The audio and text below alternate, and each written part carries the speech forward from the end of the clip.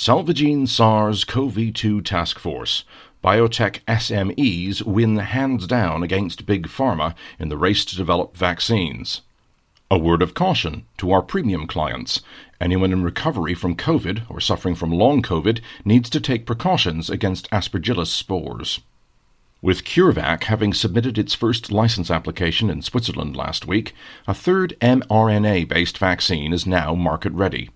CureVac opted for Switzerland as the country where it would start the approval procedure. We consider Swissmedic, the Swiss Agency for Therapeutic Products, to be the strictest regulatory authority in the world. CureVac has decided to take the plunge here, having chosen to go down a much harder route in Phase 3 clinical trials, selecting populations where the most mutations are prevalent. We confidently expect CureVac to receive approval. This will certainly be followed by successful applications to the EMA and FDA because Swissmedic sets the benchmark in this field. Soon we can expect to see no fewer than 3 mRNA vaccines on the market, all of which were developed by SME biotech companies. We consider these 3 vaccines to be the most effective and also the most technologically advanced while producing the fewest side effects. The developers have thus left the big pharma producers trailing in their wake. All of the global players in this sector have embarked on their own programs of vaccine development against the novel coronavirus. Many of them, including Merck, Novartis, GlaxoSmithKline, Gelita, Sanofi, and Roche, discontinued their projects either at a relatively early stage or only more recently. Eli Lilly quickly abandoned its quest to develop a vaccine and switched to the field of medication for the treatment of COVID-19 patients. Of the pharma giants, only AstraZeneca and Johnson & Johnson remain in the field, having had their vaccines approved some time ago. The Novavax protein-based vaccine project also continues, though this too has an efficacy deficit compared with the mRNA-based alternatives. However, the side effects here are significantly lower. We have written at length about the shortcomings of the non-mRNA vaccines, which makes the success of these 3 relatively small-scale innovators, Moderna, 800 employees, CureVac, around 600, and BioNTech, 1,300, all the more impressive. The companies are all based in regions that are not normally considered to be pharmaceutical hubs. For example, Moderna started up in a suburb of Boston, while BioNTech and CureVac are based in Mainz and Tübingen, respectively. All 3 companies have followed different paths to success. What is especially remarkable about Moderna is that they have retained control of their product rollout throughout. Meanwhile, BioNTech has become the global market leader through having developed the best vaccine to date and having struck a mutually beneficial deal with distribution and production partner Pfizer. It is important to note that this vaccine was first to be approved in the Western world. At the same time, there has been no discernible first-to-market disadvantage for this product to date. There is an ongoing discussion in Israel about heart muscle inflammation as a possible side effect of the BioNTech vaccine. However, this applies to more or less all vaccines as a matter of course. We will report on this in more detail in the coming days. CureVac is likely to follow a similar trajectory. Assuming that approval is granted, we expect this vaccine to become the gold standard for the foreseeable future. It will go to market with a similar concept to that of BioNTech, in this case with Bayer as a manufacturing partner. So in this context, at least, small is beautiful. As predicted, a completely different kind of evolutionary battle is developing between the SARS-CoV-2 mutations, whereby only the fittest mutation survives. It seems that the South African variant has been unable to muscle in on territory currently dominated by the B.1.1.7 variant. It will be interesting to see how well B.1.1.7 fares in competition with the P1 Plus variant, which has been ravaging the whole of the South American continent for the past few months. And as reported in our previous keynote, we are watching with concern the development of the double mutation at the spike protein in the Indian variant.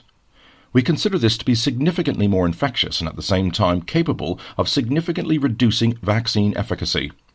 We note that the Centers for Disease Control and Prevention, CDC, and subsidiary authorities also classify this variant as dangerous. In the past couple of weeks, several countries have imposed entry bans on travelers from India. All of these occurrences have a decisive influence on the entire mutation process, on the further course of the pandemic, and on what happens next with vaccine development. Mixed messaging is emerging on the vector-based vaccine front. Recently, a number of countries have reaffirmed approval for use with specific age-gender groups, or indeed for the population in general. At the same time, investigations into potentially fatal side effects continue. For example, the CDC is currently looking into deaths that occurred immediately after individuals were injected with the Johnson & Johnson vaccine. A report on recent cases in Oregon and Texas is due to be published soon. In the UK, not a single case of blood clotting was recorded until a couple of months ago, but now just under 200 have been reported in connection with the AstraZeneca vaccine, 32 of which proved fatal. We suspected that the figures might be in this order, but we were quite shocked by the steep increase. As regards antibody medications, there are now several on the market. The problem they exhibit in terms of effectiveness is similar to that of vaccines. The only difference is that these drugs have the much greater and more serious disadvantage that their genetically engineered antibodies are selected for maximum effectiveness.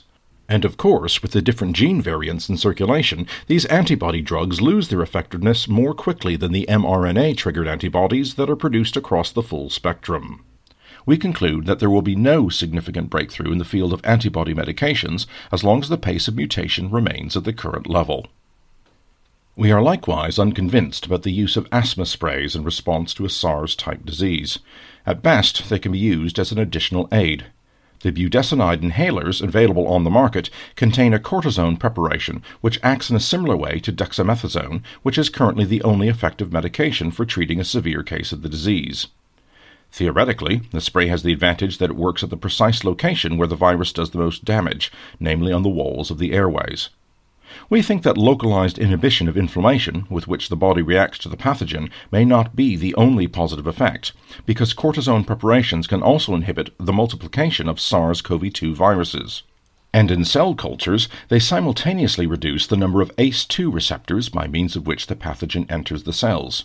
According to a recent study in the Lancet Respiratory Medicine journal, the chances of success are quite high, and so we include that in the C19 immunization program as a potential solution in a case, and at least have it down as an option.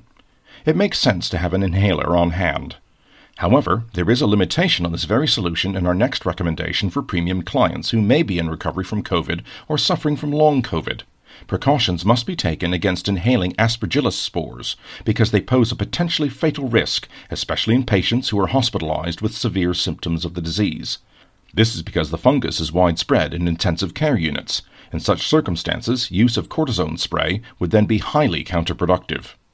Depending on which study you look at, the lungs of up to one-third of COVID-19 patients contain traces of aspergillus. In one study of approximately 180 COVID-19 patients, around half had clearly died from complications caused by the fungus. Aspergillus is so dangerous because it eats through the lungs and damages the tissue so severely that air exchange becomes difficult to impossible. It can also damage the blood vessels in the lungs, causing victims to suffocate in their own blood. Moreover, it turns out that fungal diseases, as a secondary complication of COVID-19, are by no means the exception. At first, it seems paradoxical that the aspergillus fungus might pose a danger to a COVID-19 patient, because here it is precisely a hyperactive immune system that is a feature of the disease. So why should a fungi be able to spread well in an environment teeming with antibodies? Unfortunately, the immune system is so busy fighting SARS-CoV-2 that weak points are created in other areas of the body's defenses. The issue is that, in the event of a SARS-CoV-2 infection, there is pinpoint response, and this creates weak spots in the overall defense. For example, the number of lymphocytes, which are particularly important for defense against fungi, drops to very low levels as the disease progresses. In some cases, exhaustion syndrome sets in because, at some point, the immune system is overloaded by the battle against the coronavirus. And this is true even for young patients who are otherwise in good health. Under normal circumstances, the human body does not have a major problem with aspergillus because the immune system has learned to fight this particular fungus. However, if the immune system is severely debilitated, as in the case of a SARS-CoV-2 infection, the pathogens can gain the upper hand. It is not only COVID-19 patients, but also HIV sufferers, cancer patients, and transplant recipients who are vulnerable to this type of pathogen. In such cases, treatment is very much undermined. We recommend that precautions taken in the intensive care unit should take the aspergillus fungus into account. There is much to suggest that cortisone, the most successful drug available to physicians in the intensive care unit, sometimes itself contributes to the development of aspergillus infections. It works by slowing down the immune system. This can increase the risk of fungal infection. For this reason, we advocate systematically checking every COVID-19 patient in the intensive care unit for fungi, or better still, administering antifungal agents to all patients as a preventative measure. Against this background, our COVID-19 immunization program also specifically checks for aspergillus infections.